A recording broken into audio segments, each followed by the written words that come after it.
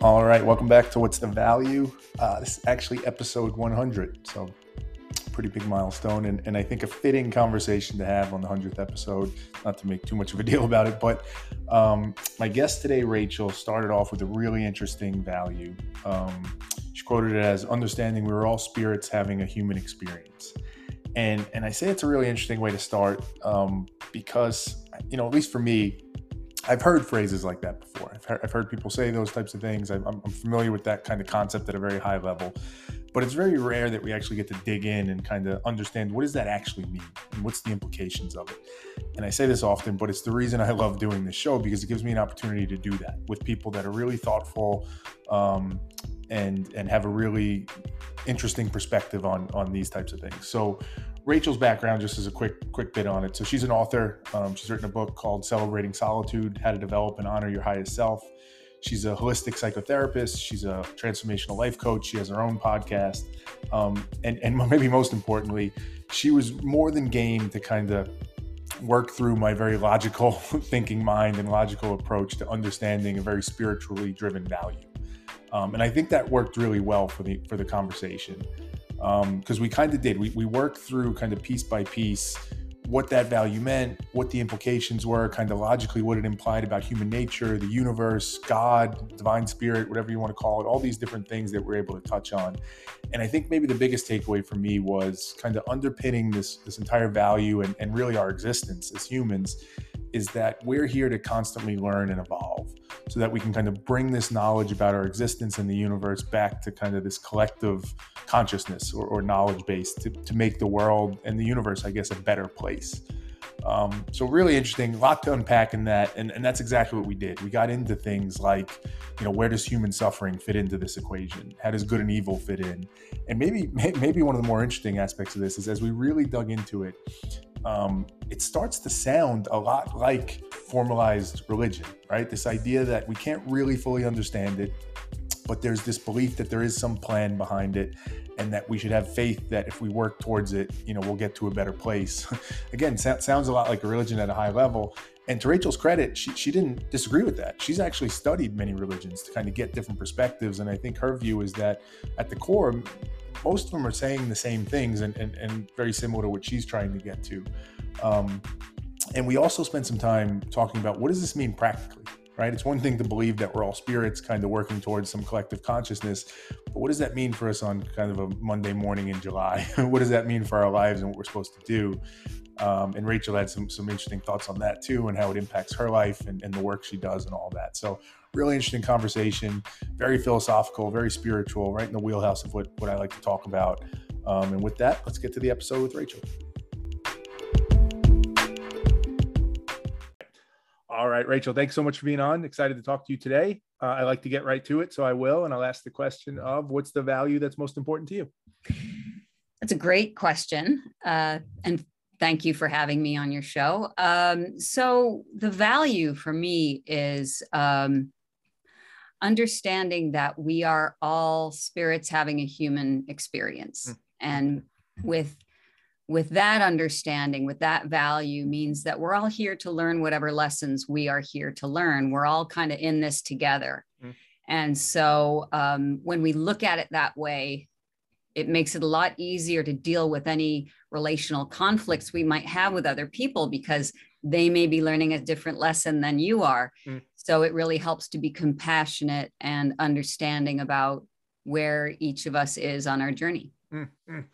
So I love that answer. And I think there's two parts to it that I want to dig in on. The first one, actually, I'll say the first one, but I'll dig in on the second one first, is a question and a topic that comes up a lot in this show. And it's in many ways the cliche topic, but how do you know that's true? And that's not to say it's not true. It's very much in the spirit of how we talked about in the pre-show of what this show is. Like, I'd love to understand how you got to that conclusion that we are, spirits having the human experience, because I think that's a really important thing to kind of identify.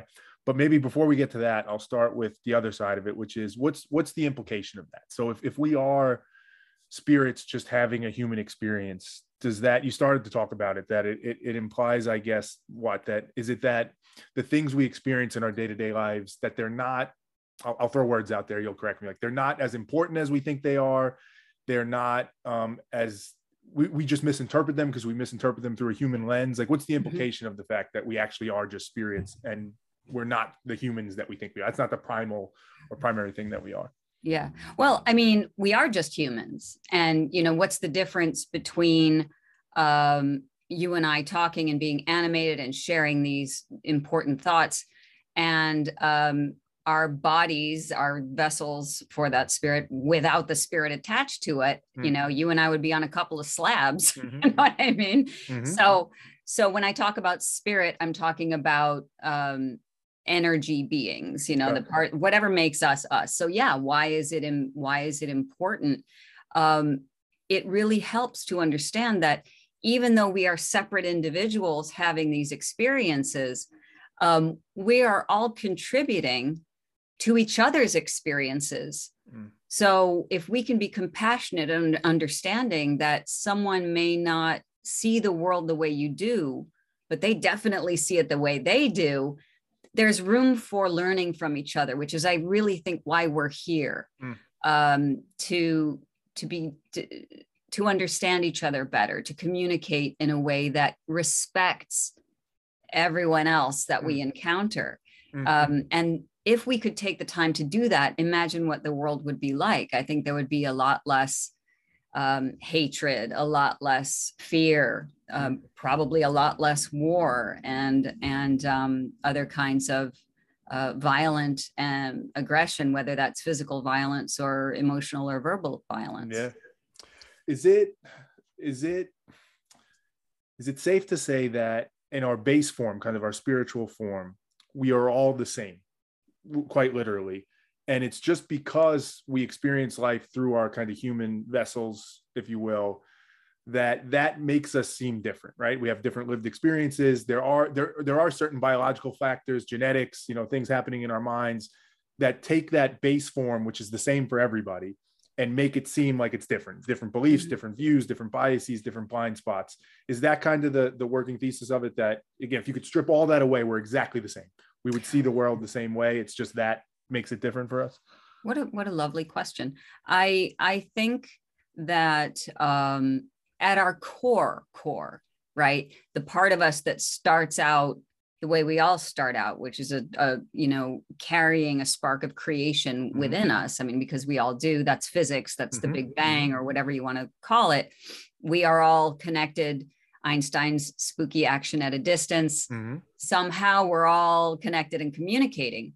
But individually, we will necessarily, and this is science too, this isn't just woo-woo stuff, you know, that we will necessarily come into this body with some preordained or a priori experience that comes from, and this is the study of epigenetics, and you know, that our ancestry also helps to inform the kind of stuff our spirit is made of. What are some of the, you know, for example, they've done studies with grandchildren of Holocaust survivors, and somehow, no matter how wonderful their upbringing was, these kids are having anxiety or depression that really they've discovered comes handed down from the experience of their predecessors. And, you know, we see this in evolution too. That's how birds evolved, to have colors, because it makes biological and evolutionary sense for them to do that, which they received from their ancestors. So, you know, survival of the fittest. Now, in our case, we get a lot of trauma sometimes that evolves with our spirit. So it's our duty, every chance that we get, whether we incarnate as another human or some other life form, is to take whatever lessons we're here to learn and really make sense of them and learn them, so that we're not passing trauma on to the next generation or the next iteration, whatever that might be. Super interesting, because it's almost like there's that long-term view, really literally, of, as you're explaining it, like that's the mistake I would assume people may make, which is to think it's just this life, just this experience, very finite. And it's tapping into that idea of, as you're saying, like the energy that's behind the universe is as far as we know, infinite. And it does continue to shift. As it's funny, I was just stupid example, but I'll use it. I was just heating up, my son's last day of school was today, so he had a half day. So I was heating up some pizza for him in the toaster oven. And I was thinking along some similar lines because I was reading some physics recently, and there's heat being generated and the atoms are moving, and that heat's now transferring to the pizza, and it's causing us, and it never goes anywhere. It just keeps transferring to something else. And that's what you're saying on a human level. That is exactly it. It makes a lot of sense. Right. Let me ask this question then. Why do you think, so if you trace it back, you can go all the way back to the Big Bang and maybe even before that, but let's just go to humans, right? The human history. Why do you think we seemingly got so off track, as you said, right? The wars we have today, the fear, the suffering, the things that happen. Why did we evolve away from that kind of base soul that we are to have all these problems and trauma that we've created? Was that just happenstance? It's just the way it worked out?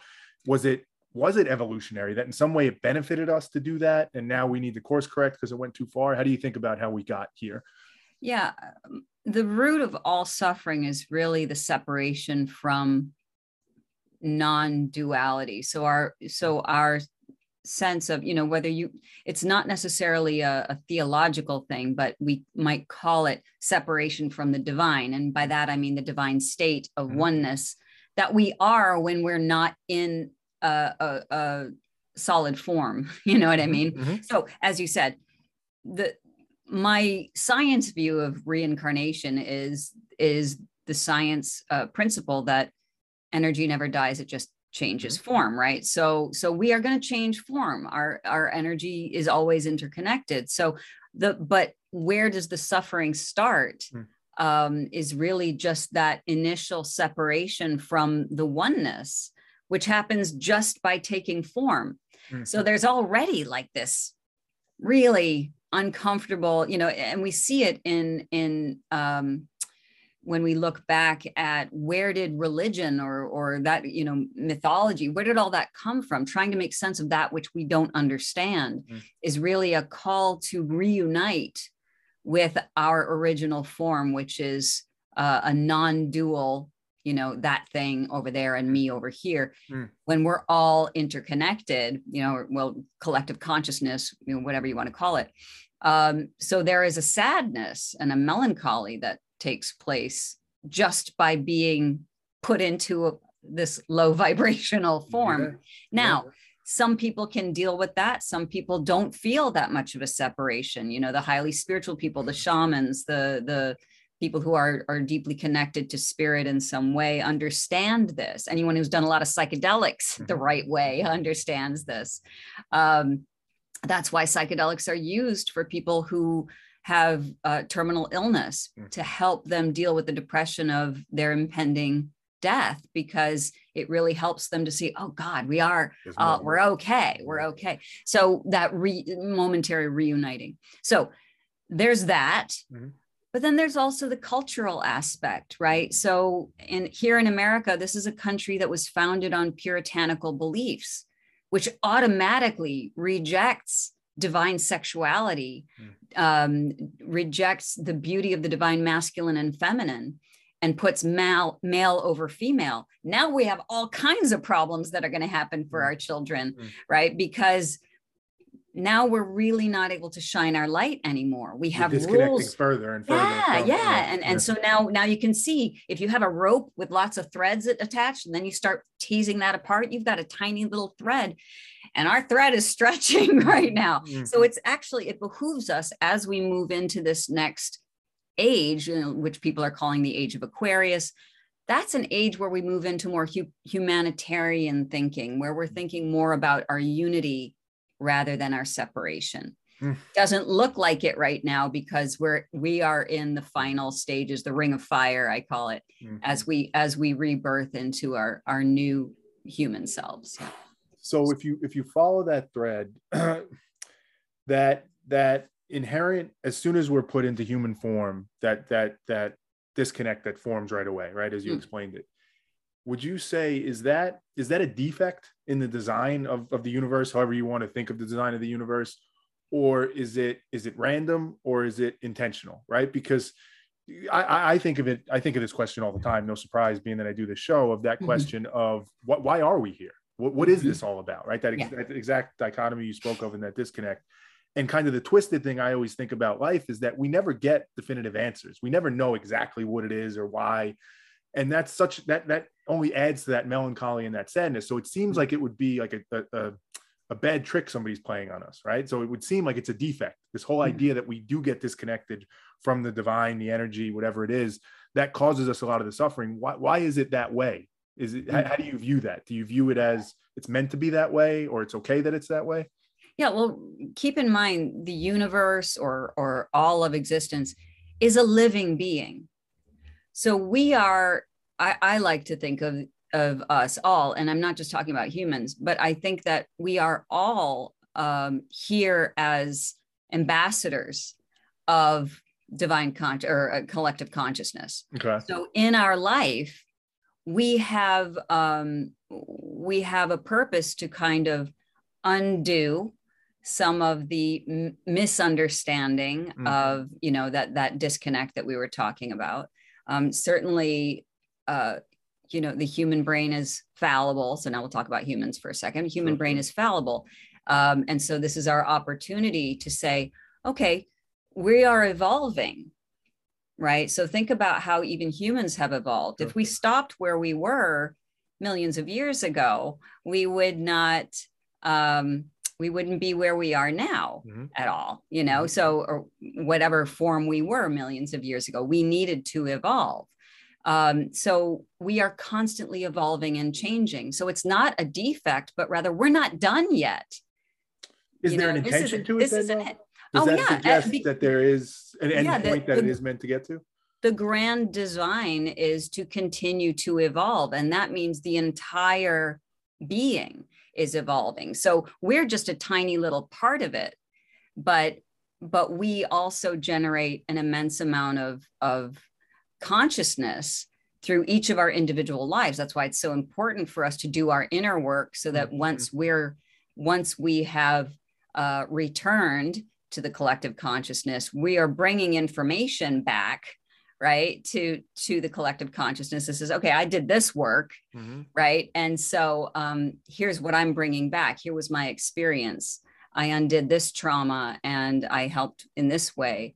And I found my way back home, you know. What would you say, Rachel? Do we know the evolution, as you said, there is an intention, we're evolving, we're moving towards something. Do we have any sense of what that end state, like what are we evolving towards? What is the universe or the divine or whatever we want to call it? What is it trying to get us to get to? Does it know? Does it have an end state it's trying to push us to, or is it just? I think it's just constant creation. But, you know, if you want to make it a little, because the whole purpose, you know, we're constantly moving, we're constantly evolving. That there was a wonderful documentary that I've been racking my brain trying to remember the name of it, but it was a beautiful documentary about the lines crossing between spirit and science. And there is a theory that this entire universe or cosmos or whatever is one entity that is constantly moving itself forward through space and time, and that it is its own being, and we are just a tiny, tiny, tiny part of it, but very, very important to its mobility and its growth. So that alone is a beautiful thing to contemplate. But bringing it a little bit down to earth, there are Alberto Villoldo, who is a shamanic teacher, says that human beings are evolving from Homo sapiens to Homo luminous. So we are getting to a point where we're using energy, where we're working with energy to heal ourselves, to heal the planet, to, you know, that's where maybe humanity is evolving toward. And I find it fascinating, and I certainly want to read more about that. Yeah. You know? All right, so let me go back to the first point. And this is often where I sound cynical or skeptical, and maybe that's true. But in the spirit of the show, it's more to just I think this is so interesting. I think it's so important too. Obviously, I mean, to me, what's more important than a conversation like this? So everything that we've said thus far, I think there's a lot of good reason, logic, scientific evidence, arguably, to believe it is true. But I think the nature of it is, and I'm curious if you agree, that we don't know for sure. We don't actually know. It seems to be that's the case. There's a lot of things that suggest that. So it certainly could be true. But because we never know for sure, how you've obviously, to some extent, back to what this show is about, the value system, you value that because you believe, or at least assume, that it is true, and you act accordingly, which is great and makes sense. Where does that confidence come from? Like, is there any fear in you that says maybe this thing is actually totally different than I thought it was? To use maybe an extreme example, maybe the Puritans had it right. Maybe that actually is, there is a God that created this in a very specific way and wants these rules to be followed. A lot of people would say that's unlikely, and sure, it is unlikely, but it's possible. How do you deal with that uncertainty of it? How do you, where does the confidence come from to say, no, this is what I'm going to live in accordance with? Right. So as somebody who's equally left brain, right brain, someone who loves spirit and science equally, because I don't actually think they are different. I think science just hasn't caught up, or spirit hasn't caught up, or whatever, but I actually see them, very much intertwined. So the way that I test that theory is to apply it to every other theory that I hear. And so far, what the value system that I live by has not been shaken from its core. So if the Puritans were right, there's a disconnect there. There's still a disconnect. There's still someone being superior to someone else. Because I have studied many different religions. I teach a course in different religions. So I can say that the idea of a damning God, or a God that is a punishing God, doesn't hold all of the majesty. There, is there negativity and evil and darkness in the world? Yes, just as much as there is light. It has to be that way. We have to be balanced. So we have this beautiful balance within us too. The issue is not aligning with it or judging it, not to say, for me to accept that I have homicidal rage in me as much as I have compassion and love and care means now I've equaled my balance sheet, and I think that's what the goal is, right? So it can't, I can't imagine a world where there is an imbalance in, like I'm thinking about the puritanical version of the world. The imbalance doesn't work for me scientifically. And it doesn't work, again, just to press on that, it doesn't work because when you logically look at the evidence, for lack of a better word, it doesn't add up. It doesn't seem like that works out. It's not, because what I fear often is that it's aspirational. Like, we want it to be a certain way, and therefore it's become self-fulfilling, and we assume, well, it has to be that way because that's what I want it to be, and it makes me feel more comfortable. Right. What you're saying is, like, sure, there's probably some of that in all of us, but you're trying to step outside of it, be as objective as possible, and just look at what it actually is. And when you look at that, it tells you, it just seems very unlikely that is what we're actually dealing with. It's too limited. It's too limited for the great mystery of the world, and if we went by, and I know we just keep harping on this one example, but puritanical, look at how many women have contributed so positively to the world that would otherwise not be able to without their husband's permission or something, which probably wouldn't be given. Right. And there are way too many other stories about this Abrahamic God that don't include that, and so for me, I'm always looking for the balance in the equation, right? What's the common denominator? We're solving for X all the time. You know what I mean? Yes, I do. And so I try different, and believe me, I have tried my hand at several religions to see, like, what's this really like? And what would it be like for me to just be a quiet wife to someone? Well, that doesn't necessarily agree with my sexuality or my gender identity, or what, see what I'm saying? So we have, if there is divine creation, then however we are made is the way we are meant to be made, right? If we really, really want to give the omnipotent God props, right? We have to say that all beings, exactly as they are made, are divine. And anything other that is too small of a way to look at such an expansive idea. Now, and we got a little bit into religion there, but Well, I'll say one more on religion, just because I'm curious your response. So you mentioned before, we have to have the light and the dark. So just to the example you're doing, just to continue to press on the thread, somebody could say, you can imagine a Christian of some form or whatever it might be, saying like, well, no, because there is evil in the world. There is this negative in the world. And when people are not, so to your point about, your sexuality, your gender, whatever, it not matching up with what you're told the divine said you should be, that's the devil, or that's that evil in the world showing its face. It doesn't disprove that.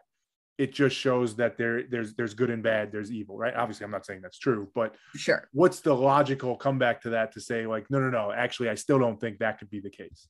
Oh, yeah, that to me, and that's a great question too, because I never got that logic. Oh, and so a gay man has the devil in him. Wait a second, who created that gay man? Right. So you say, why would you create it? Why would God create? I agree. And so they said, well, he's been tempted by the devil. He was perfect.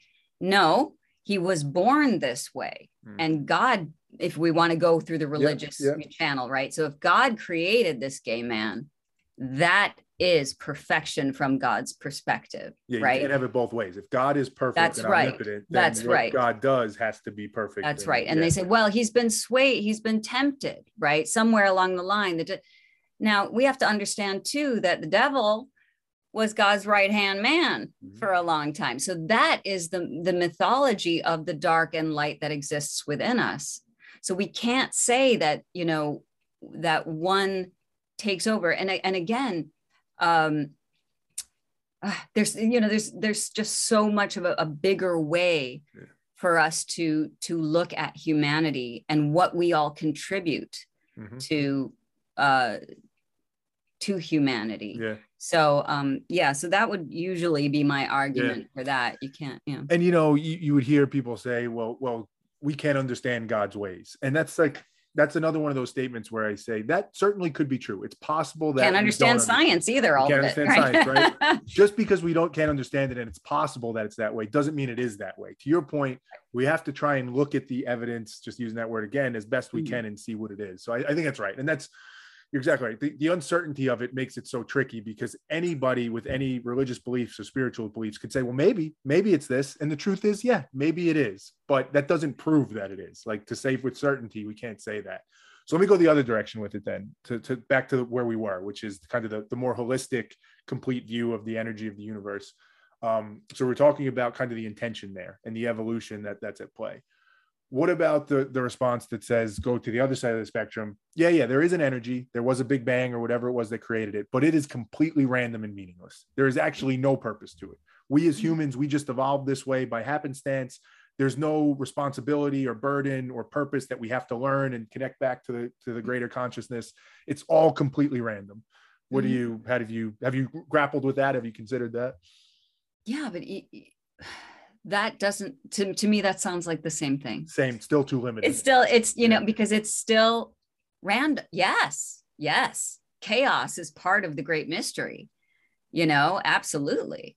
And so is it all random? What you do with that chaos, with that randomness, is what matters. Multiverses are very hot right now, right? So it's like any choice we make, there are many other options. If you haven't seen Everything Everywhere All at Once, great movie. Yeah, you got to watch that. Watch that. It's a wonderful, and it's funny. It's got great martial arts. So, I'm going to watch it with my son and see if he likes it. But anyway, so that doesn't change my view at all. It's like, yes, for you in this lifetime, that's your experience. Good. Take that energy back with you and add it to the collective. Add it to the collective.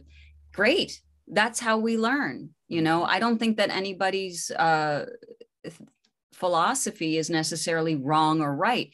We are here, as I said, as ambassadors.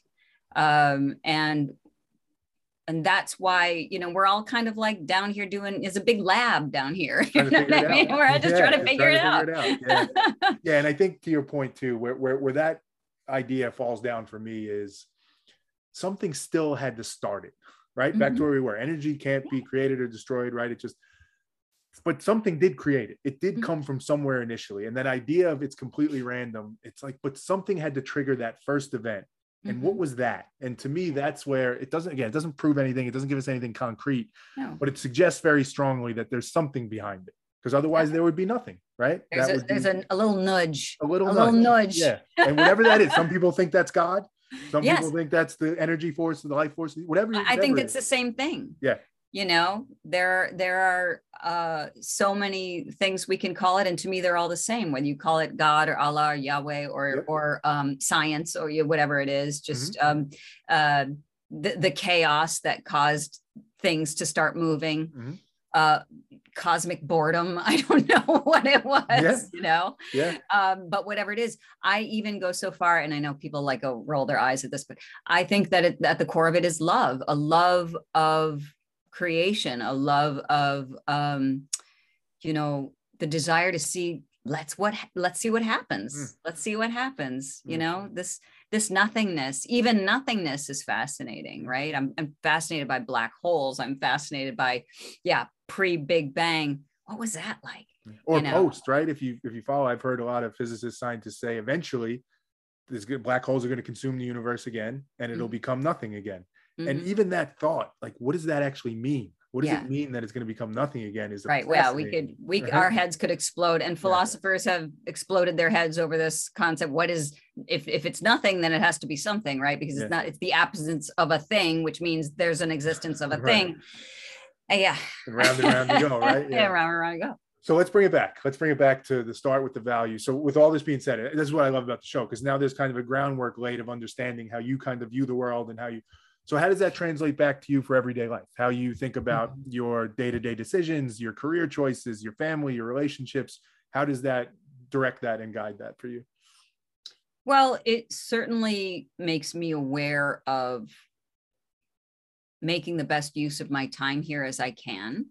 And for me, that has meant being a writer, being a communicator, being a therapist, being a parent, and you know, how to help people through any obstacles or challenges they're having in their life, so that they can be the best people they can be while they're here in this form. And you would define the best people they could be. Would that be defined as reconnecting with that spiritual part of them and that energy, getting back to that point? Is that what that looks like? Yeah, for sure. Or, you know, and everyone's different. That's what I love, why I love what I do. So, you know, if you go to my website, you'll see at the top that I'm a self-specialist. And what that means is I'm not trying to get people to just be egotistical and like, here's what I like, and this is all about me. No, it's about finding out who you are and what your skill set is. And I don't mean career skill set. I mean, why are you here? How do you shine your light in such a way that you can contribute that back to your fellow man and animal, and, you know, ultimately that collective and the whole collective. Yeah. So let's go there for a second, because this is something I'll admit it completely. I grapple with it. I struggle with it. How do you find that thing that says that's my purpose? Let's just use that term, right? In lieu of what you were just saying, because for me, I find it so difficult to say with any confidence that this is the thing. Like, how do you gauge it? How do you know? How do you know it's not your mind or your ego or other things at play that are pushing you towards something that's actually not right for you? And I certainly understand the idea of kind of going within and trying to find that true, authentic self.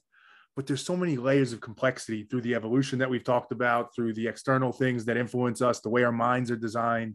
I struggle so much to find that with any confidence. And then I feel like, almost to an extent, like a failure, because that, I agree in many ways, that is the point of life, is to figure out why we're here and how we contribute back to whatever it is. And if you feel like you can't find that thing, that can feel like, well, that's kind of the biggest thing there is. That's why we're here. So how do you think about that? How do you help people find that with any confidence? Right. Well, Terry, you're doing it right now. You know, this is what you were called to do. One of the things that you were called to do is have this podcast to share these ideas. This is exactly what we're talking about. How do you know, though? How do you know? I don't disagree, obviously. Yeah, like, what makes you feel like that's true? Because you're doing it. because you were motivated enough to say, I'm going to take my time to talk about value. And that, now I'm not saying that's your sole life purpose. Sure. Remember, I gave you a list of things that I do to contribute in this form. Yes. Right. I gave you 3 things. I'm a writer, I'm a therapist, I'm a parent. These are ways that I communicate. You are also a parent, right? So you are sharing your life experience with another being who is going to absorb that and carry on. See what I'm saying? So you're contributing. So we have to get over this Western idea that we're supposed to be, the top of our game in a field. That's just so limited. Well, what about if the framework or the calculation, whatever you want to call it, is because, and I don't mean to oversimplify this. So go ahead. Because I'm doing it, that means that's it.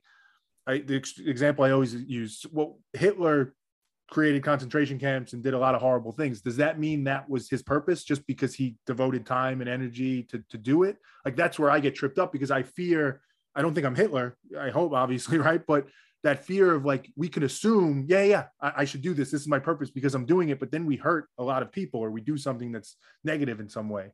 How do you reconcile because that? Hitler didn't do the work. He had a daddy who didn't love him. Hitler was Jewish. There's a lot of work that man was not doing. So there's the work. It's when you're doing something after having done the work, then you can have, or even congruently. Okay. I'm sorry, concurrently, when you are working, when you're working on yourself, then you are able to see a clearer path toward, why am I here? When you're acting from a closed place of pain, of fear, that's when evil that's when Satan comes, right? That's when the darkness can take over. And we see that everywhere right now. People are afraid, and people are, being very, divergent beliefs instead of seeing our connection. That's because the work isn't being done. They're leaning into the fear, they're leaning into the pain.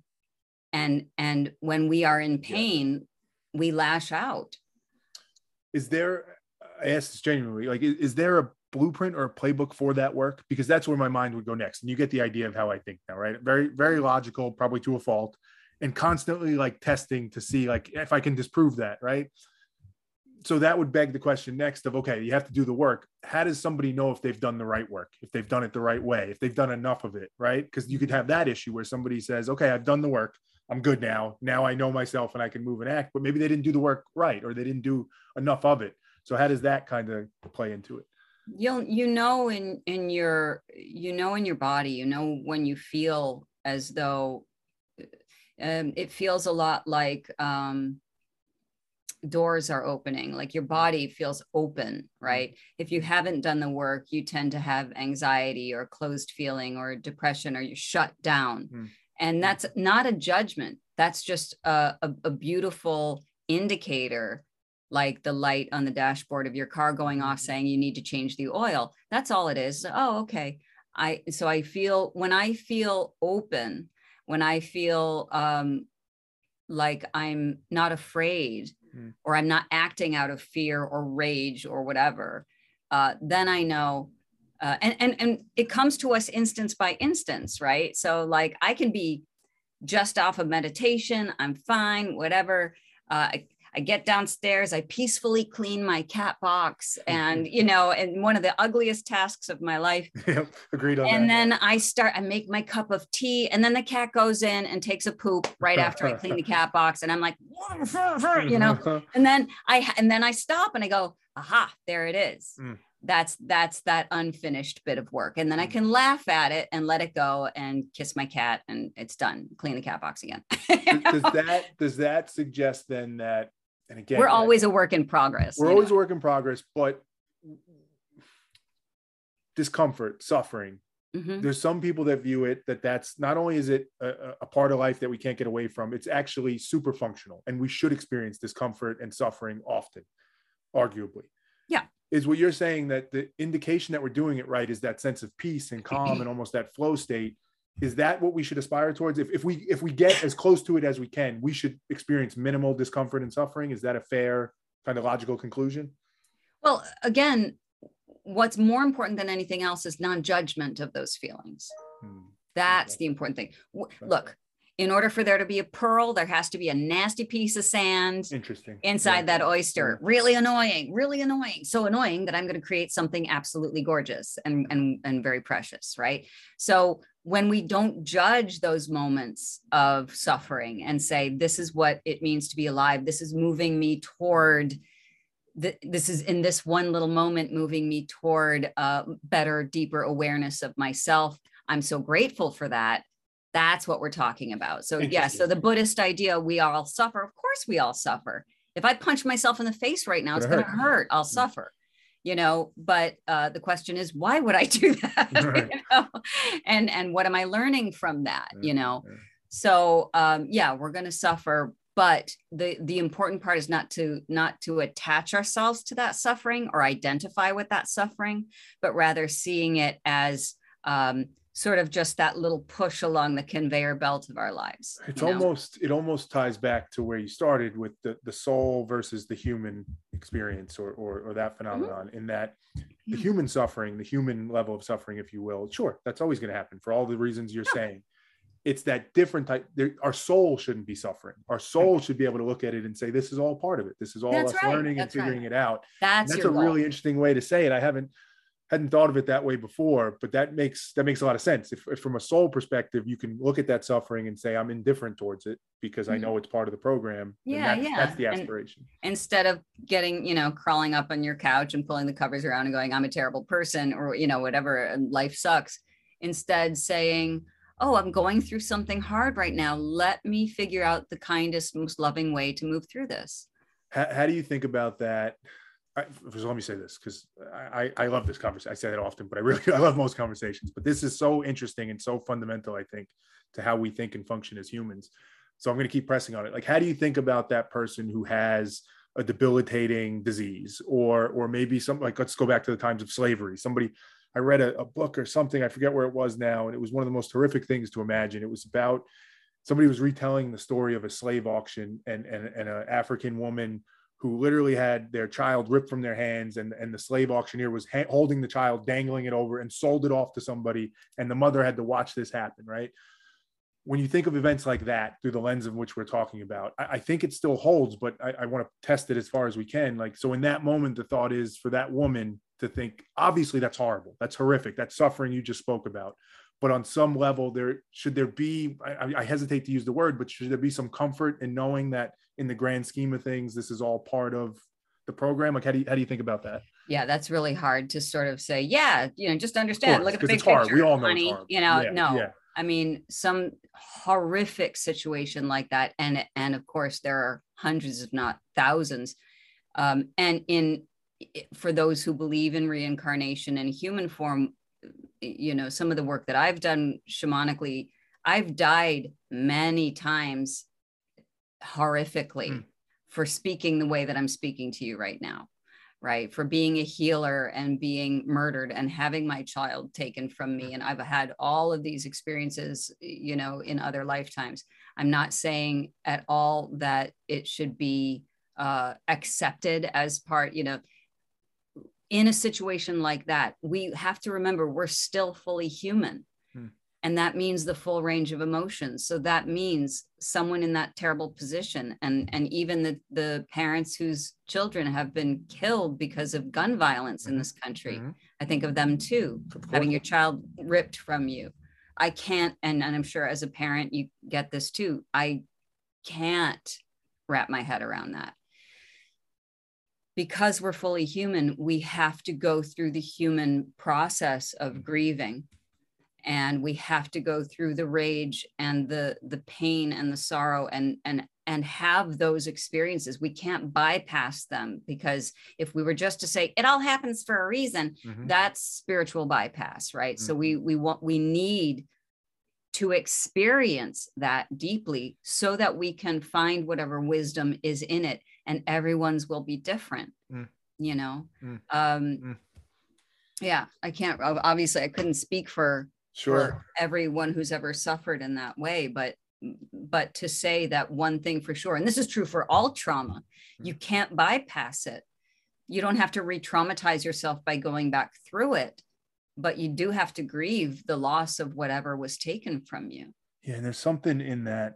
I don't know where this is going to go. I'm thinking of it live as I say it, but I think there's something in it. Like I wonder that as we're talking about that, as I was giving that example, and then as you spoke about it, and the school shootings and the different things, there's an energy to that. There's something that gets elicited in me. I can only speak for myself, that I feel, that tells me there's something meaningful in that. There's something more to it. There's something, as horrific as those scenarios we talk about are, that human ability to process that, to feel that pain, to think about how I can try and heal or be better or help somebody not have to suffer that pain. There's something so beautiful in that, something so magical in that. And I wonder how that reconciles back to the soul, right? There's the human versus the soul. Is in some ways, I'll just say it in the simple terms, in some ways, is the human form better because it has that ability to process and feel that pain and not have the big picture perspective to feel like, well, it's all part of the plan. It's all what it is. Because that might be true. And our souls may know that. And maybe this is biased because we are human, but there's a part of me that feels like I wouldn't want to give up that human experience. As horrible as it can be, there's something so beautiful in it. Yeah. Is there anything to that? I don't know. What's the reaction to that? Yeah, I think I get it. I mean, obviously I'm not an authority on this myself, but my feeling would be that, yeah, you know, if we go back to the spiritual ambassador idea, that, yeah, you know, my suffering return, I'm reporting back to collective consciousness. This is something that humans have experienced. We need to do something with this information, you know, and I don't know what to do with it. So let's figure it out. Let's figure it out. How can we make sure that this unnecessary level of suffering doesn't happen again? Yeah, there's something very optimistic and hopeful with that view of life in the universe, that, and it's ironic perhaps because it does, you said the phrase before, it does start to sound and look a little bit in that religious cliche of, you know, everything happens for a reason or God has a plan. It does start to look like that a little bit, but it's more nuanced. It's a little bit more grounded in, I guess, science, call it what you will. I don't know what the right term is, but the concept still holds. This idea of we are constantly learning and evolving, where you started. There's something in that feels like, okay, no matter how horrific the thing is, and there will be horrific things, obviously, unfortunately, it is working towards something that's hopefully going to get us to a better place. You kind of can understand why certain people that believe in religious faith take so much solace in that sentiment. You can understand it, right? Yeah, I absolutely do. And to me, it's all the same. What you call that thing but what's different though, I think, is the continuation of the duality. So here's me and God is out there. And that doesn't vibe for me. You know, for me, it's, you are not separate from the universe, God, creation. You're not. And even it says so in the Bible. God created man in his image. Think about that. If man is created, man meaning woman too, or anyone. But anyway, you know, what is God's image of God? That's how we were created. Omnipotent, omnipresent, not the other way around. So God wouldn't necessarily be in human form sitting on a cloud in the sky, with a crown, because that would be God making man in man's image, or man making God in man's image, right? Which a lot of people would say. The version of God that we think of is a man-made creation based on our image versus the true God. And you know what's interesting about that is, as I've tried to evolve and be more open-minded, I found a lot of religious people, whether they be Christian, Jewish, Muslim, all different faiths beyond that, but Christian is the one I know best, that have a much more evolved view of that, who I think agree with that, who are devout Christians, but start to recognize that this idea of a separate place where God is and heaven is is wrong. We misinterpreted that. It Right. actually is all interconnected. So I think you're right. I don't think they necessarily conflict as much as we think they do traditionally, maybe, but as we continue to learn and grow, I think they're actually very similar, and people are realizing that from all sides.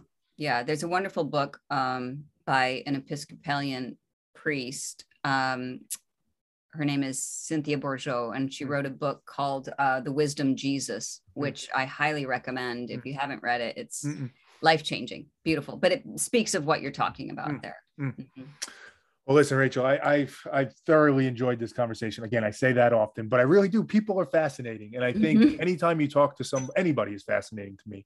But people who spend a lot of time thinking about these things, who question and try and understand it, it leads to such a robust conversation. And it's not to say we're right, exactly as you said. Neither of us are the authority. Neither of us know for sure. But we're trying. We're just ambassadors. We're just ambassadors trying to figure it out and learn and be better and grow and all those things. So I appreciate you a ton for being on the show, obviously, answering these questions, having this conversation with me, but also just the work you're doing in general. I think trying to bring that to people, whether it be your family, your child, your patients, whatever it be. I think it's got to help. It's got to help that collective in a positive way, I would imagine. So thank you so much. It's absolutely my pleasure, Terry. Thanks for having me. You have a great day.